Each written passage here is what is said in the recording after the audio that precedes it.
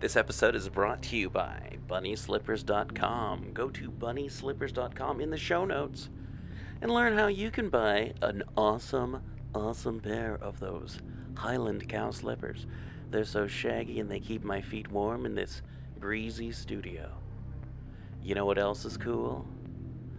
FoundAdamClothing.com. Cool retro-looking t-shirts based off of designs found in your favorite cult films. I still always wear my Bad News Bears Chico Bail Bonds t-shirt. The orange sleeves are super cool. Kind of a yellowy orange. They're cool. I like them a lot. I got a couple of them, and I wear them all the time when I'm doing stuff. They used to be my formal shirts, and now they've turned into my woodworking shirts. But I wear them all the time still. And so can you at FoundAdamClothing.com. BunnySlippers.com too, if you're always going for that real genius, cool guy look that what's his face did. Real Genius. That's a fun movie. I can't remember if it holds up still or if it has problematic scenes. All right. Anyway, something that probably may have some problematic parts in it.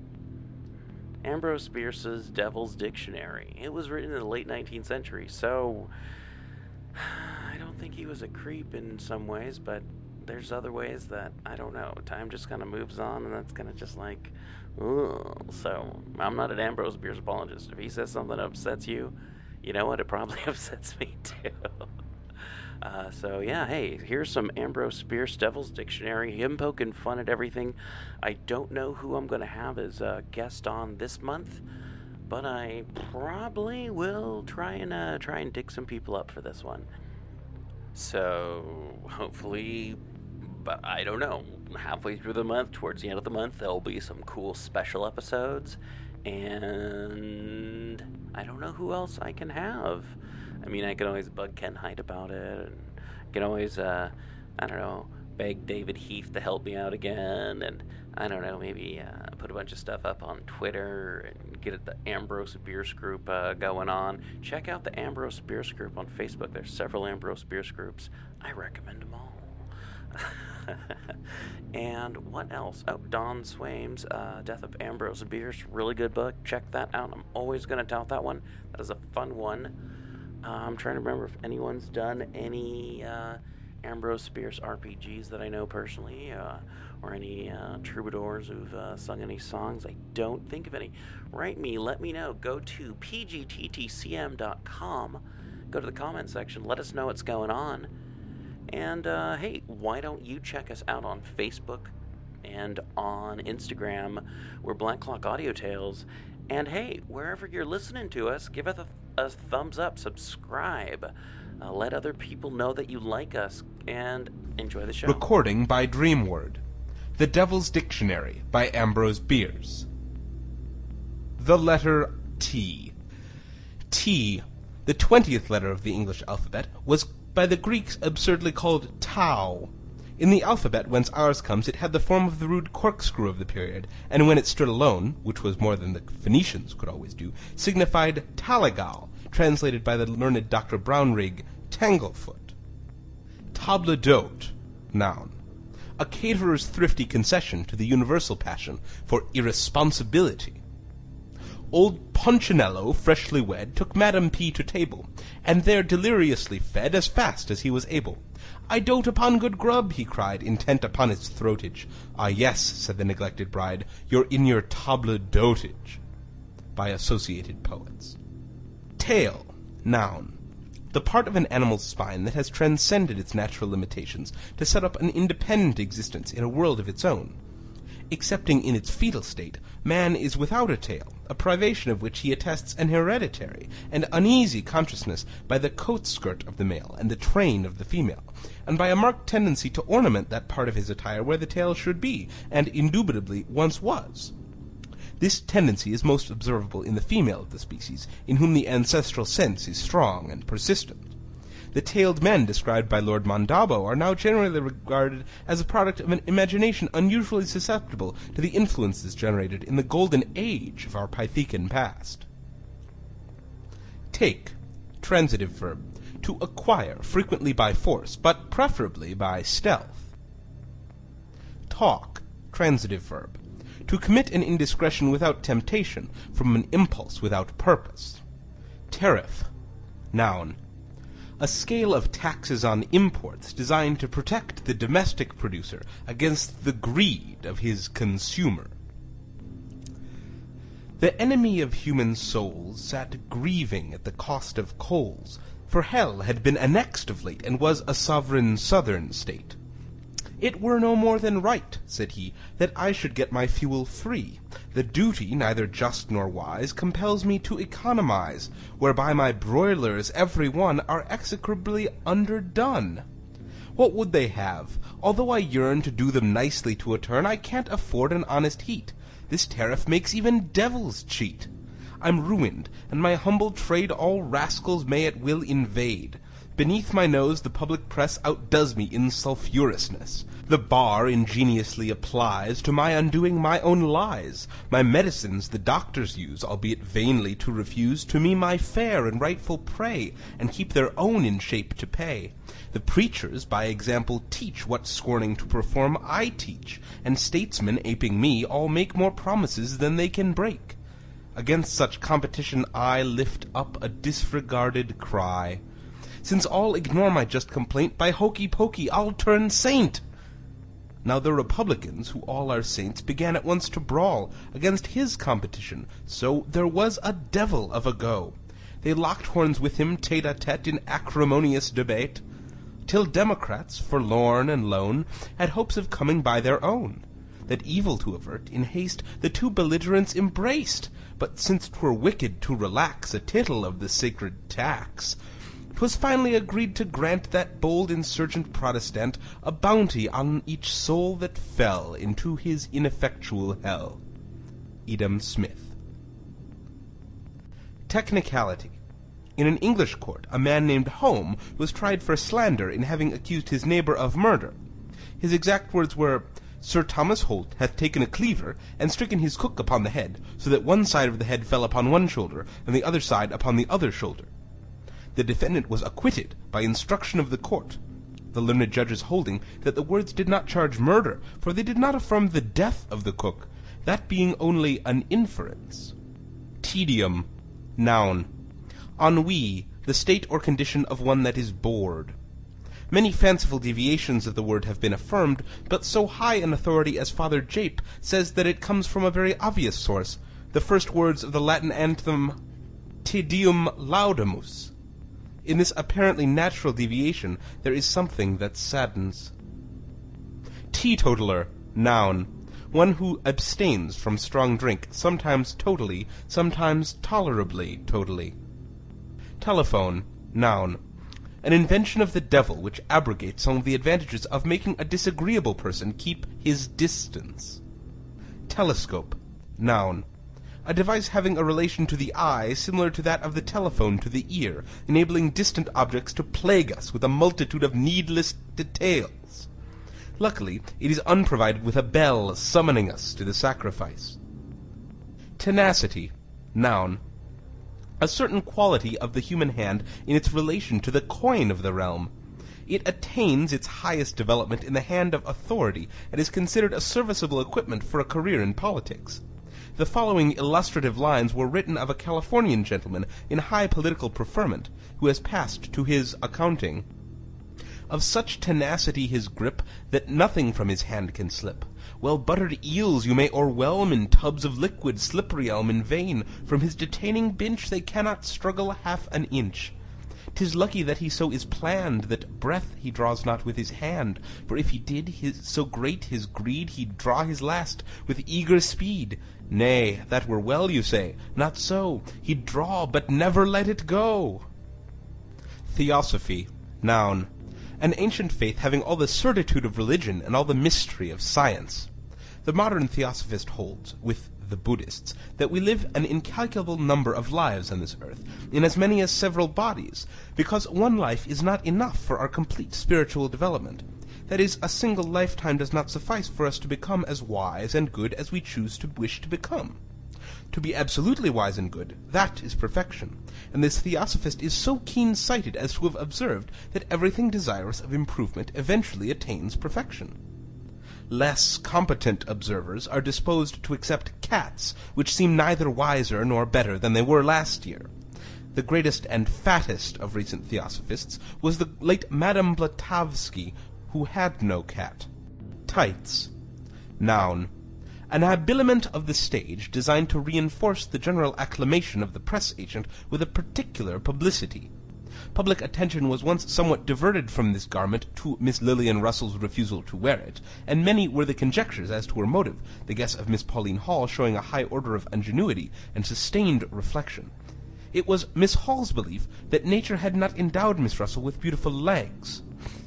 This theory was impossible of acceptance by the male understanding, but the conception of a faulty female leg was of so prodigious originality as to rank among the most brilliant feats of philosophical speculation. It is strange that in all the controversy regarding Miss Russell's aversion to tights, no one seems to have thought to ascribe it to what was known among the ancients as modesty. The nature of that sentiment is now imperfectly understood, and possibly incapable of exposition with the vocabulary that remains to us. The study of lost arts has, however, been recently revived, and some of the arts themselves recovered. This is an epoch of renaissances, and there is ground for hope that the primitive blush may be dragged from its hiding place amongst the tombs of antiquity and hissed onto the stage. Tomb. Noun. The house of indifference. Tombs are now by common consent invested with a certain sanctity, but when they have been long tenanted, it is considered no sin to break them open and rifle them, the famous Egyptologist Dr. Huygens explaining that a tomb may be innocently gleaned as soon as its occupant is done smelling, the soul being all exhaled. This reasonable view is now generally accepted by archaeologists, whereby the noble science of curiosity has been greatly dignified. Tope. Verb. To tipple, booze, swill, so guzzle, lush, bib, or swig. In the individual, toping is regarded with disesteem, but toping nations are in the forefront of civilization and power. When pitted against the hard-drinking Christians, the abstemious Mohammedans go down like grass before the scythe. In India, 100,000 beef-eating and brandy-and-soda-guzzling Britons hold in subjection 250 million vegetarian abstainers of the same Aryan race. With what an easy grace the whiskey-loving American pushed the temperate Spaniard out of his possessions. From the time when the berserkers ravaged all the coasts of Western Europe and lay drunk in every conquered port, it has been the same way. Everywhere, the nations that drink too much are observed to fight rather well and not too righteously. Wherefore, the estimable old ladies who abolished the canteen from the American army may justly boast of having materially augmented the nation's military power. Tortoise. Noun. A creature thoughtfully created to supply occasion for the following lines by the illustrious Ambat de Lazo. To my pet tortoise. My friend, you are not graceful, not at all. Your gait's between a stagger and a sprawl. Nor are you beautiful, your head's a snake's to look at, and I do not doubt it aches. As to your feet, they'd make an angel weep. 'Tis true you take them in whene'er you sleep. No, you're not pretty, but you have, I own, a certain firmness, mostly your backbone. Firmness and strength, you have a giant's thews, are virtues that the great know how to use. I wish that they did not, yet on the whole you lack, excuse my mentioning it, soul. So to be candid, unreserved, and true, I'd rather I were I than I were you. Perhaps, however, in a time to be, when man's extinct, a better world may see your progeny in power and control, due to the genesis and growth of soul. So I salute you as a reptile grand, predestined to regenerate the land. Father of possibilities, O deign to accept the homage of a dying reign. In the far region of the unforeknown I dream a tortoise upon every throne. I see an emperor his head withdraw into his carapace for fear of law, a king who carries something else than fat, howe'er acceptably he carries that, a president not strenuously bent on punishment of audible dissent, who never shot, it were a vain attack, an armed or unarmed tortoise in the back. Subject and citizens that may feel no need to make the march of mind a wild stampede, and all progress slow, contemplative, sedate, and take your time the word in church and state. O tortoise, 'tis a happy, happy dream, my glorious testudinous regime. I wish in Eden you'd brought this about. by slouching in and chasing Adam out. Tree, noun. A tall vegetable intended by nature to serve as a penal apparatus, though through a miscarriage of justice most trees bear only a negligible fruit or none at all. When naturally fruited, the tree is a beneficent agency of civilization and an important factor in public morals. In the stern West and the sensitive South, its fruit, white and black respectively, though not eaten, is agreeable to the welfare. That the legitimate relation of the tree to justice was no discovery of Judge Lynch, who indeed conceded it no primacy over the lamp-post and the bridge-girder, is made plain by the following passage from Morrister, who antedated him by 2 centuries. While in that land I was carried to see the go-go tree, whereof I had heard much talk. But, seeing it, I saw naught remarkable in it. The head man of the village where it grew made answer as followeth. The tree is not now in fruit, but in his season you shall see depending from his branches all such as have affronted the king his majesty. And I was further told that the word go-go signifieth in their tongue the same as rapscal in our own. Trial, noun. A formal inquiry designed to prove and put upon record the blameless characters of judges, advocates, and jurors. In order to effect this purpose, it is necessary to supply a contrast in the person of one who is called the defendant, the prisoner, or the accused. If the contrast is made sufficiently clear, this person is made to undergo such an affliction as will give the virtuous gentleman a comfortable sense of their immunity, added to that of their worth.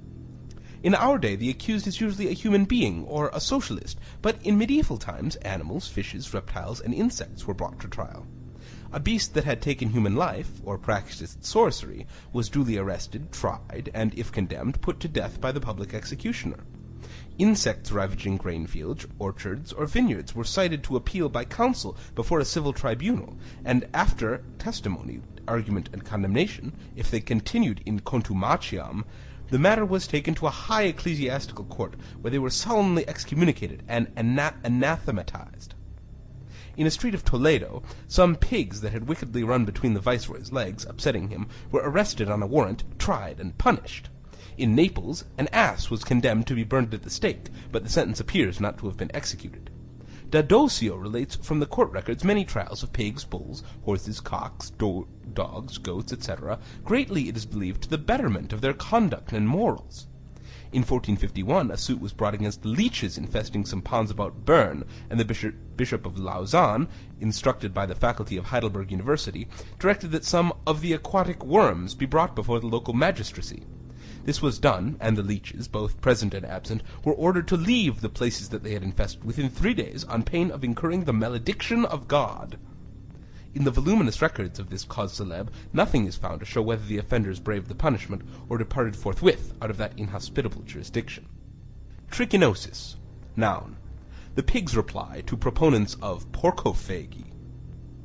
Moses Mendelssohn, having fallen ill, sent for a Christian physician, who at once diagnosed the philosopher's disorder as trichinosis, but tactfully gave it another name. "You need an immediate change of diet," he said. "You must eat 6 ounces of pork every other day." "Pork?" shrieked the patient. "Pork? Nothing shall induce me to touch it." "Do you mean that?" the doctor gravely asked. "I swear it." "Good. Then I will undertake to cure you." Trinity, noun. In the multiplex theism of certain Christian churches, 3 entirely distinct deities consistent with only one. Subordinate deities of the polytheistic faith, such as devils and angels, are not dowered with the power of combination, must urge individually their claims to adoration and propitiation. The Trinity is one of the most sublime mysteries of our holy religion. In rejecting it because it is incomprehensible, Unitarians betray their inadequate sense of theological fundamentals. In religion we believe only what we do not understand, except in the instance of an intelligible doctrine that contradicts an incomprehensible one. In that case we believe the former as a part of the latter. Troglodyte, noun. Specifically, a cave dweller of the Paleolithic period, after the tree and before the flat. A famous community of troglodytes dwelt with David in the cave of Adullam. The colony consisted of every one that was in distress, and every one that was in debt, and every one that was discontented. In brief, all the socialists of Judah. Truce, noun. Friendship. Truth, noun. An ingenious compound of desirability and appearance. Discovery of truth is the sole purpose of philosophy, which is the most ancient occupation of the human mind, and has a fair prospect of existing with increasing activity to the end of time. Truthful. Adjective. Dumb and illiterate. Trust. Noun. In American politics, a large corporation composed in greater part of thrifty workingmen, widows of small means, orphans in the care of guardians and the courts, with many similar malefactors and public enemies. Turkey. Noun. A large bird whose flesh, when eaten on certain religious anniversaries, has the peculiar property of attesting piety and gratitude.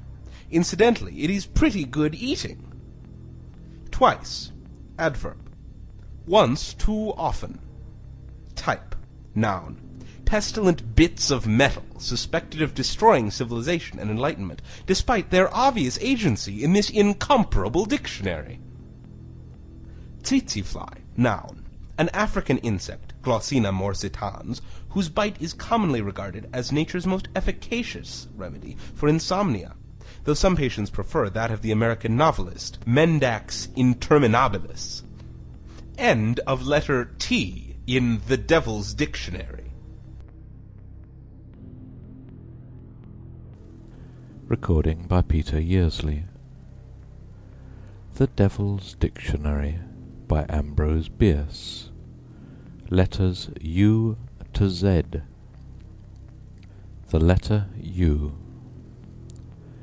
Ubiquity. Noun. The gift or power of being in all places at one time, but not in all places at all times, which is omnipresence, an attribute of God and the luminiferous ether only.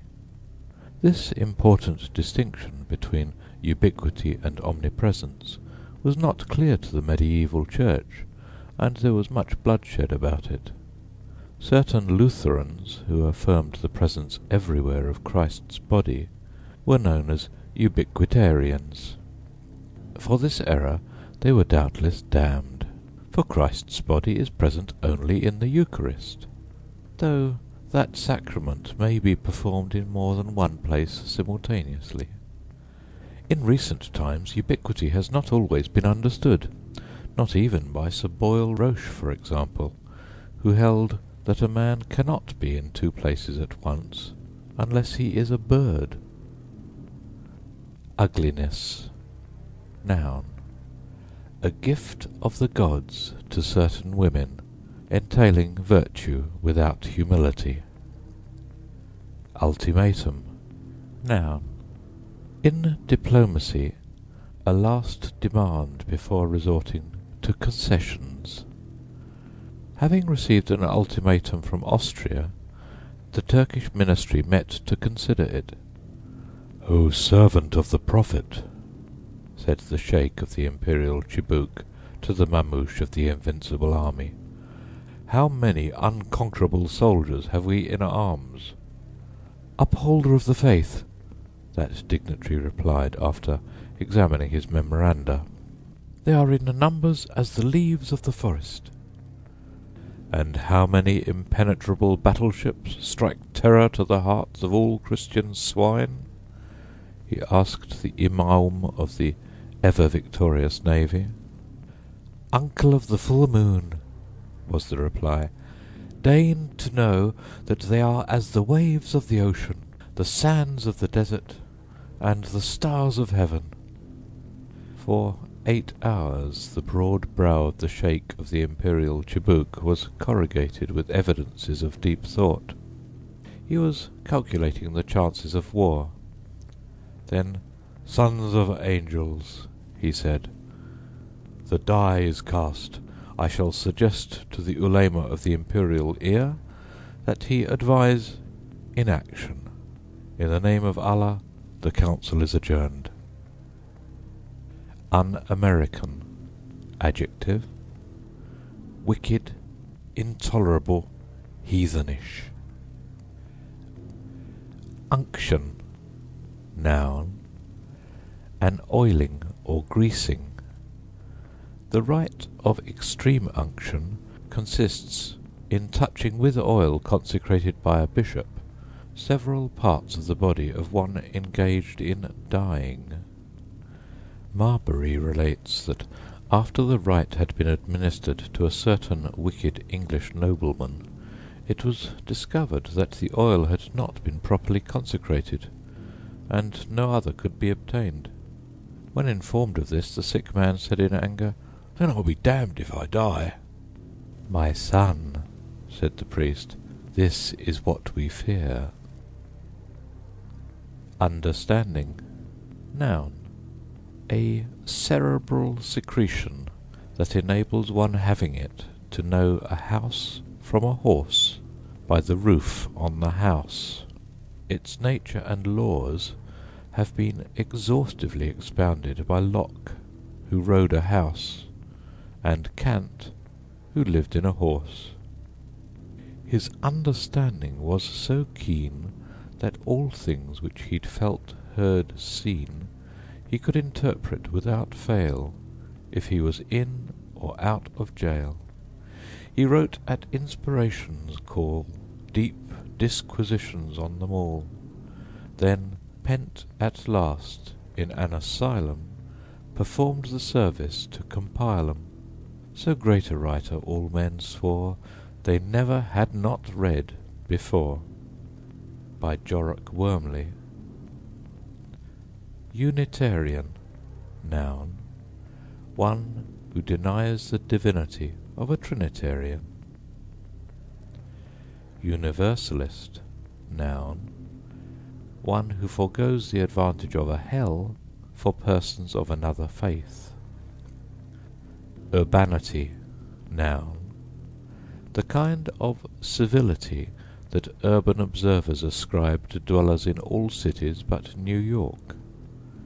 Its commonest expression is heard in the words, "I beg your pardon," and it is not consistent with disregard of the rights of others. The owner of a powder mill was musing on a distant hill something his mind foreboded, when from the cloudless sky there fell a devilled human kidney. Well, the man's mill had exploded. His hat he lifted from his head. "I beg your pardon, sir," he said. "I didn't know 'twas loaded." By Swatkin. Usage. Noun.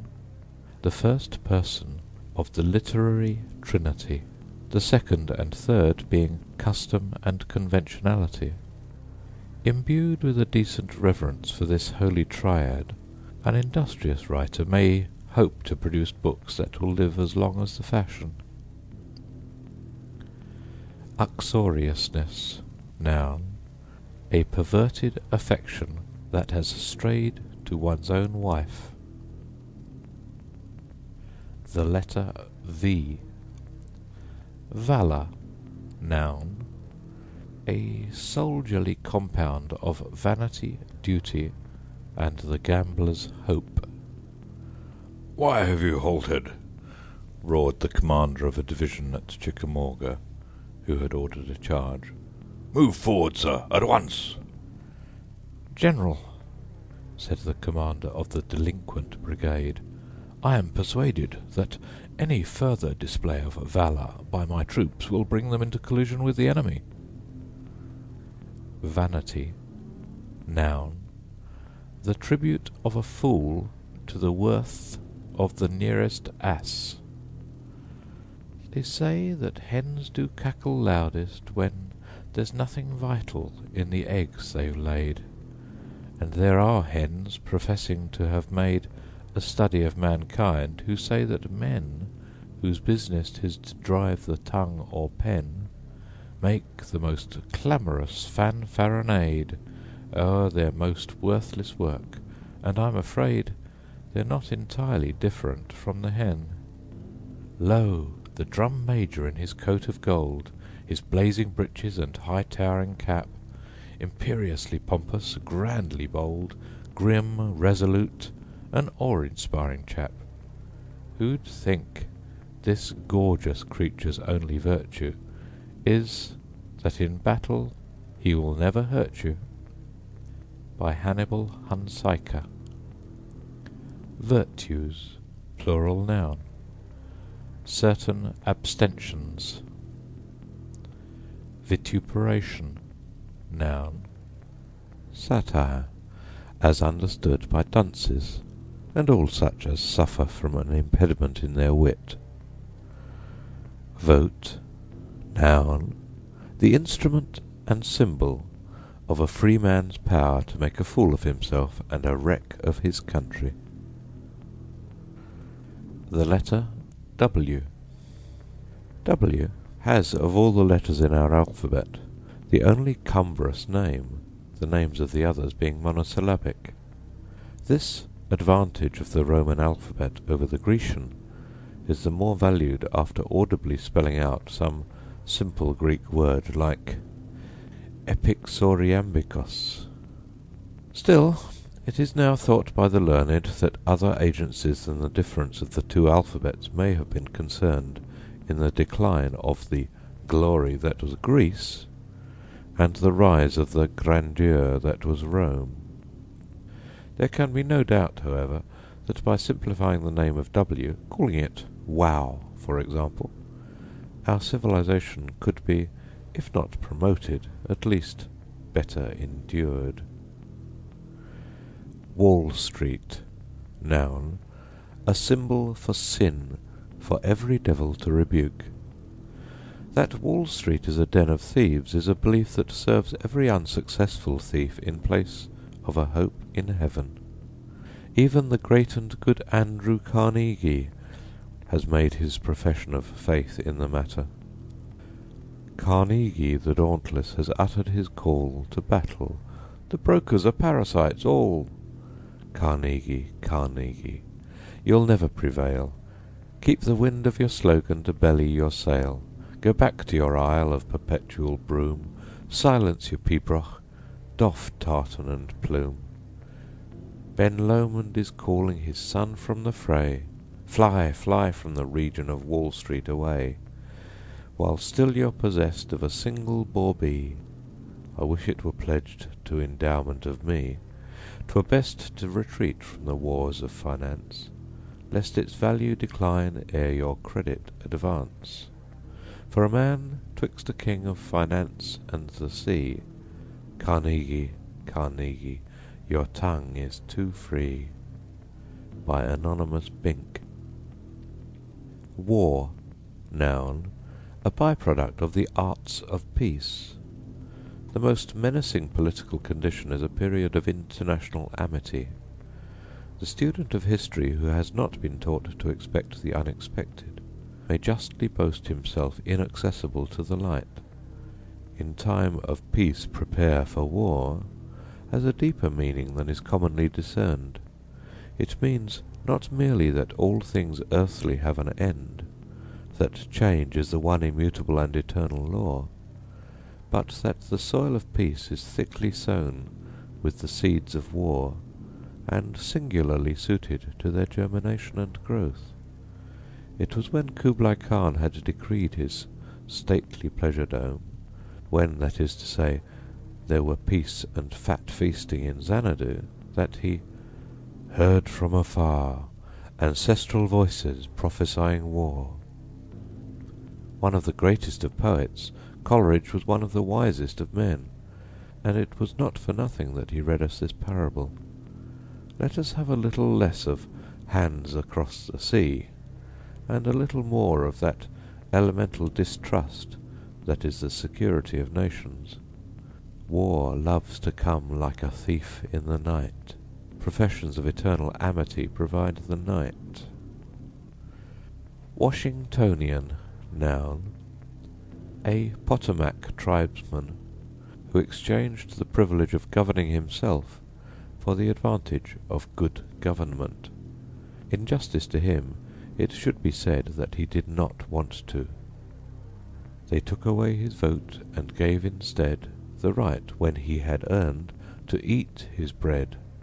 In vain he clamours for his boss, poor soul, to come again and part him from his roll.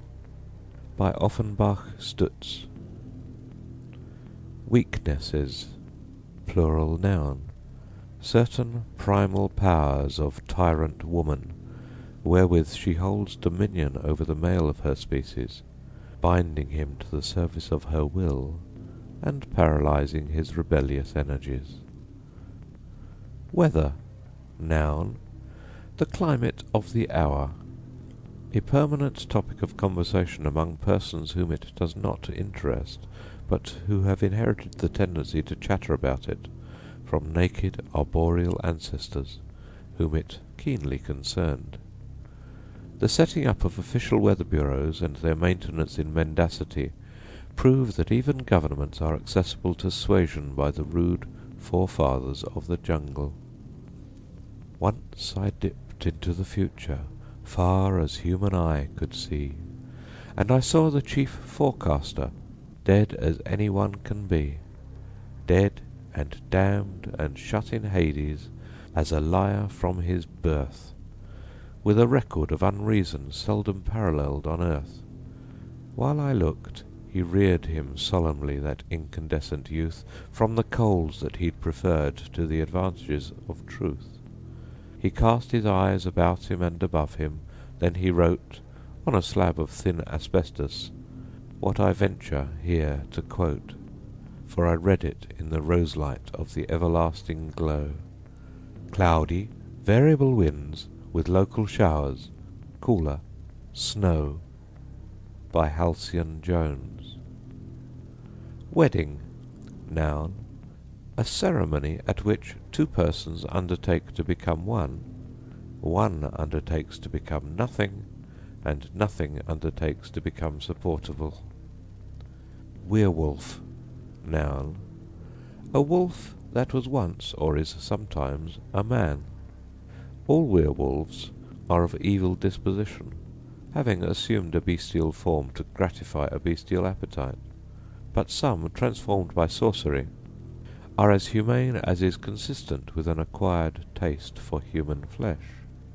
Some Bavarian peasants, having caught a wolf one evening, tied it to a post by the tail and went to bed.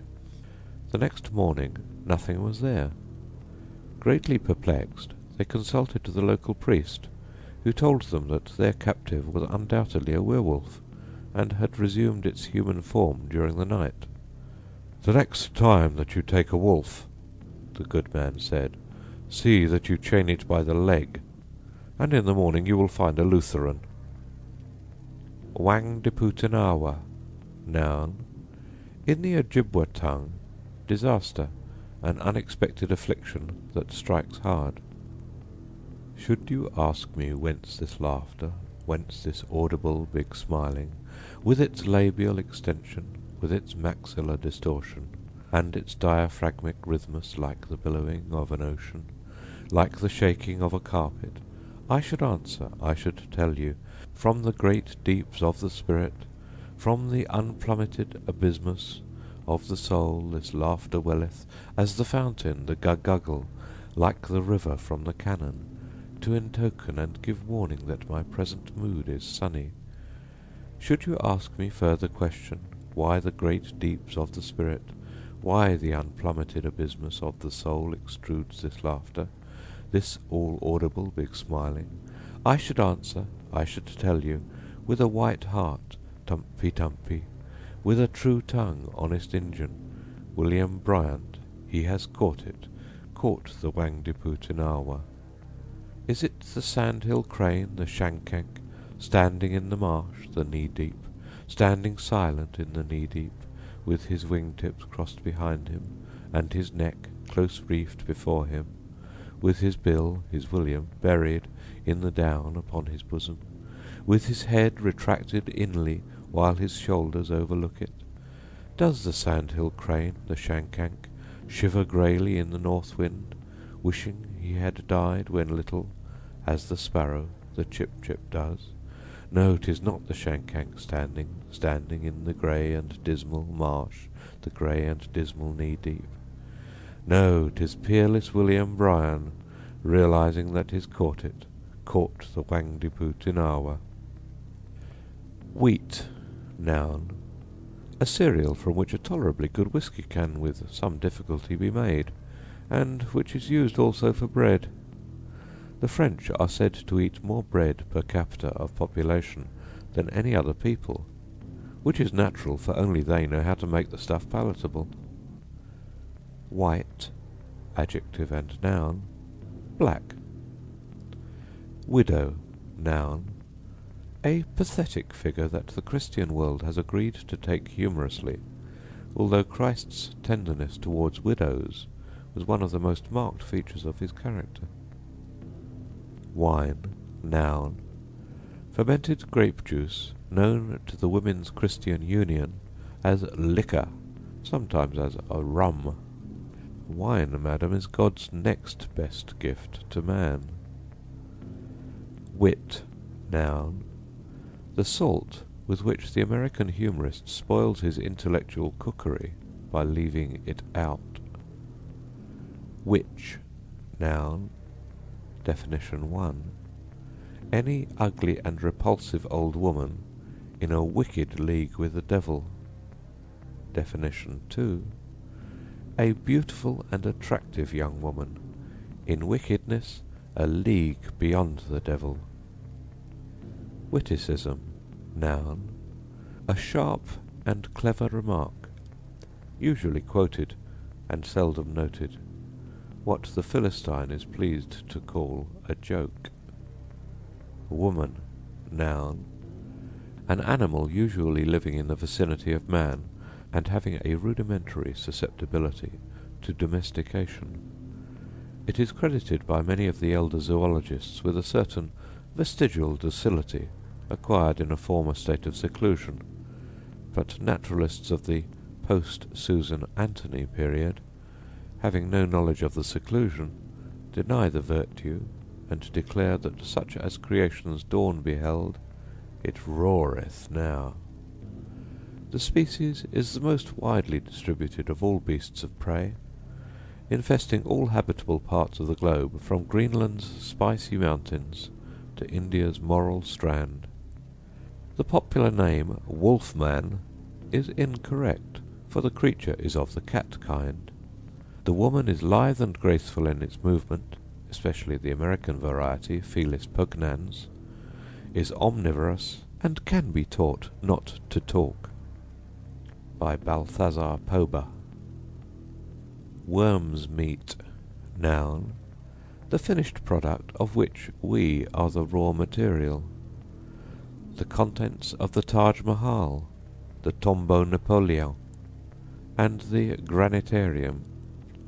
Worm's meat is usually outlasted by the structure that houses it, but this too must pass away. Probably the silliest work in which a human being can engage is construction of a tomb for himself.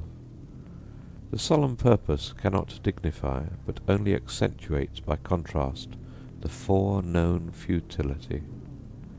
Ambitious fool, so mad to be a show, how profitless the labour you bestow upon a dwelling whose magnificence the tenant neither can admire nor know. Build deep, build high, build massive as you can. The wanton grassroots will defeat the plan by shouldering asunder all the stones in what to you would be a moment's span. Time to the dead so all unreckoned flies, that when your marble is all dust, arise, if wakened, stretch your limbs and yawn, you'll think you scarcely can have closed your eyes.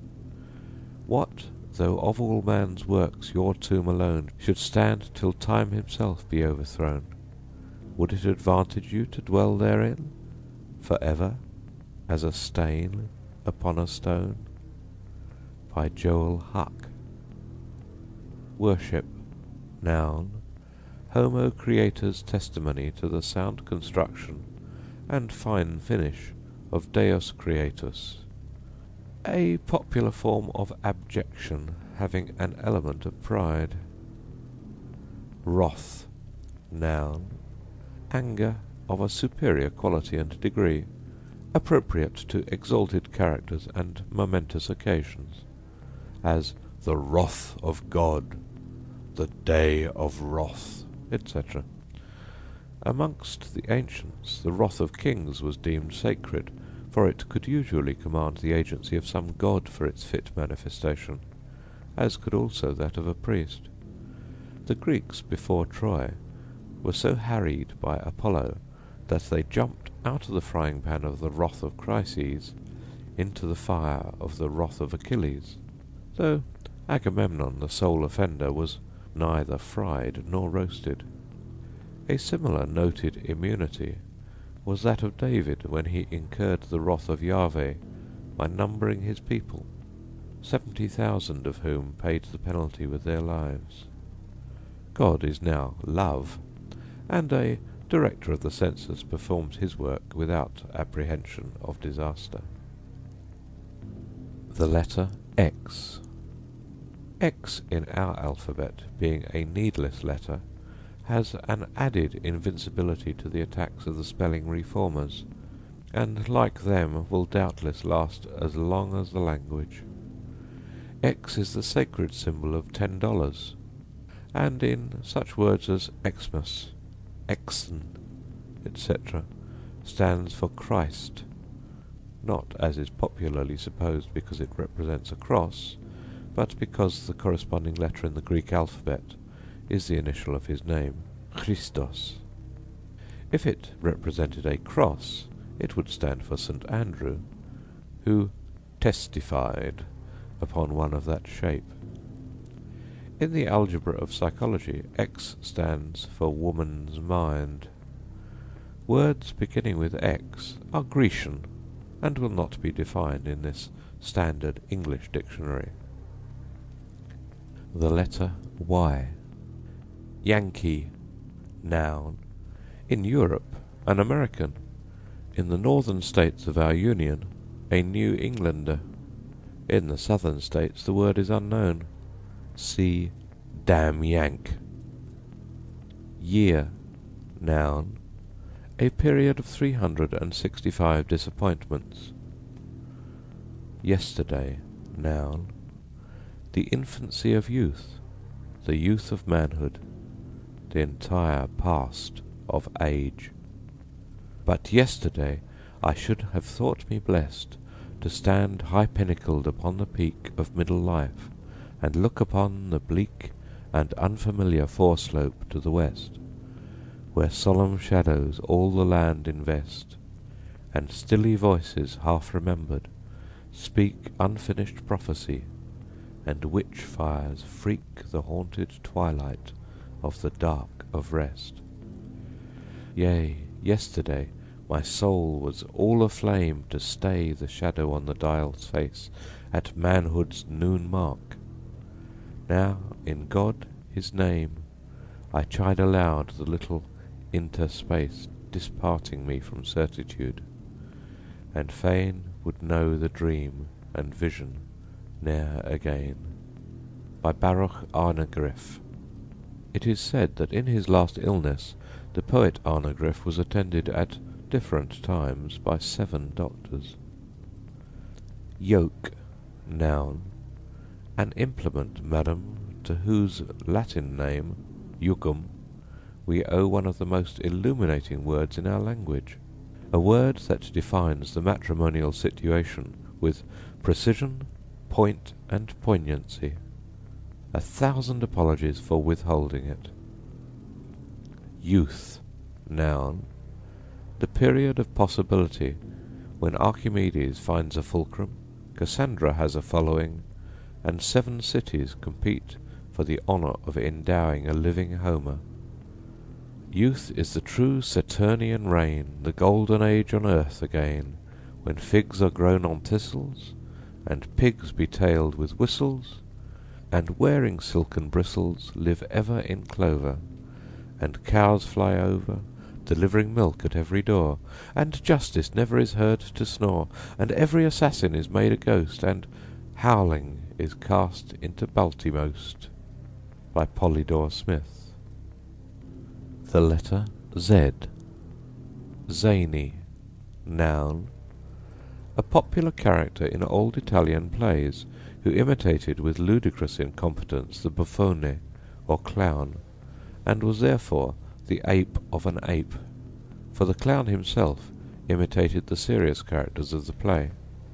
The zany was progenitor to the specialist in humour, as we today have the unhappiness to know him. In the zany we see an example of creation, in the humorist of transmission. Another excellent specimen of the modern zany is the curate, who apes the rector, who apes the bishop, who apes the archbishop, who apes the devil. Zanzibari, noun, an inhabitant of the Sultanate of Zanzibar, off the eastern coast of Africa. The Zanzibaris, a warlike people, are best known in this country through a threatening diplomatic incident that occurred a few years ago. The American consul at the capital occupied a dwelling that faced the sea, with a sandy beach between. Greatly to the scandal of this official's family, and against repeated remonstrances of the official himself, the people of the city persisted in using the beach for bathing. One day a woman came down to the edge of the water and was stooping to remove her attire, a pair of sandals, when the consul, incensed beyond restraint, fired a charge of bird-shot into the most conspicuous part of her person. Unfortunately for the existing entente cordiale between two great nations, she was the sultana. Zeal, noun, a certain nervous disorder afflicting the young and inexperienced, a passion that goeth before a sprawl. When Zeal sought gratitude for his reward, he went away exclaiming, "O my lord!" "What do you want?" the lord asked, bending down. "An ointment for my cracked and bleeding crown." By Jim Coople.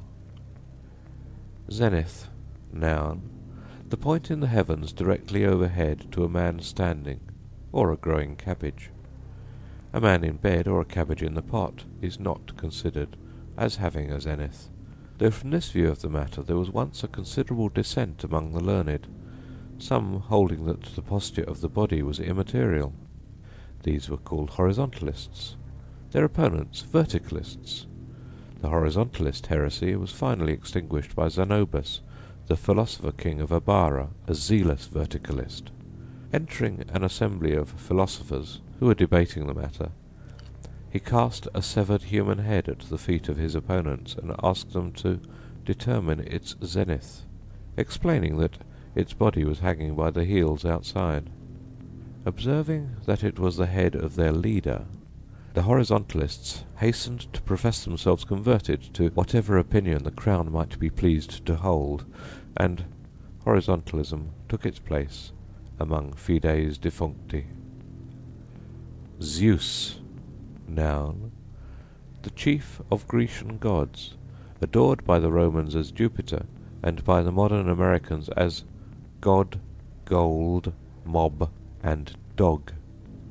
Some explorers who have touched upon the shores of America, and one who professes to have penetrated a considerable distance to the interior, have thought that these four names stand for as many distinct deities, but in his monumental work on Surviving Faiths, Frump insists that the natives are monotheists, each having no other god than himself, whom he worships under many sacred names. Zigzag, transitive verb, to move forward uncertainly from side to side, as one carrying the white man's burden. From Z, Z, and Jag, an Icelandic word of unknown meaning. He zed-jagged so uncommon wide, that none could pass on either side. So to come safely through, I been constrained for to dodge between. By Munwele. Zoology, noun, the science and history of the animal kingdom, including its king, the housefly, Musca maledicta. The father of zoology was Aristotle, as is universally conceded, but the name of its mother has not come down to us. Two of the science's most illustrious expounders were Buffon and Oliver Goldsmith, from both of whom we learn, in L'Histoire Générale des Animaux and A History of Animated Nature that the domestic cow sheds its horn every 2 years. The end of The Devil's Dictionary by Ambrose Bierce. Letters U to Z recorded by Peter Yearsley in the United Kingdom on the 18th of March 2006.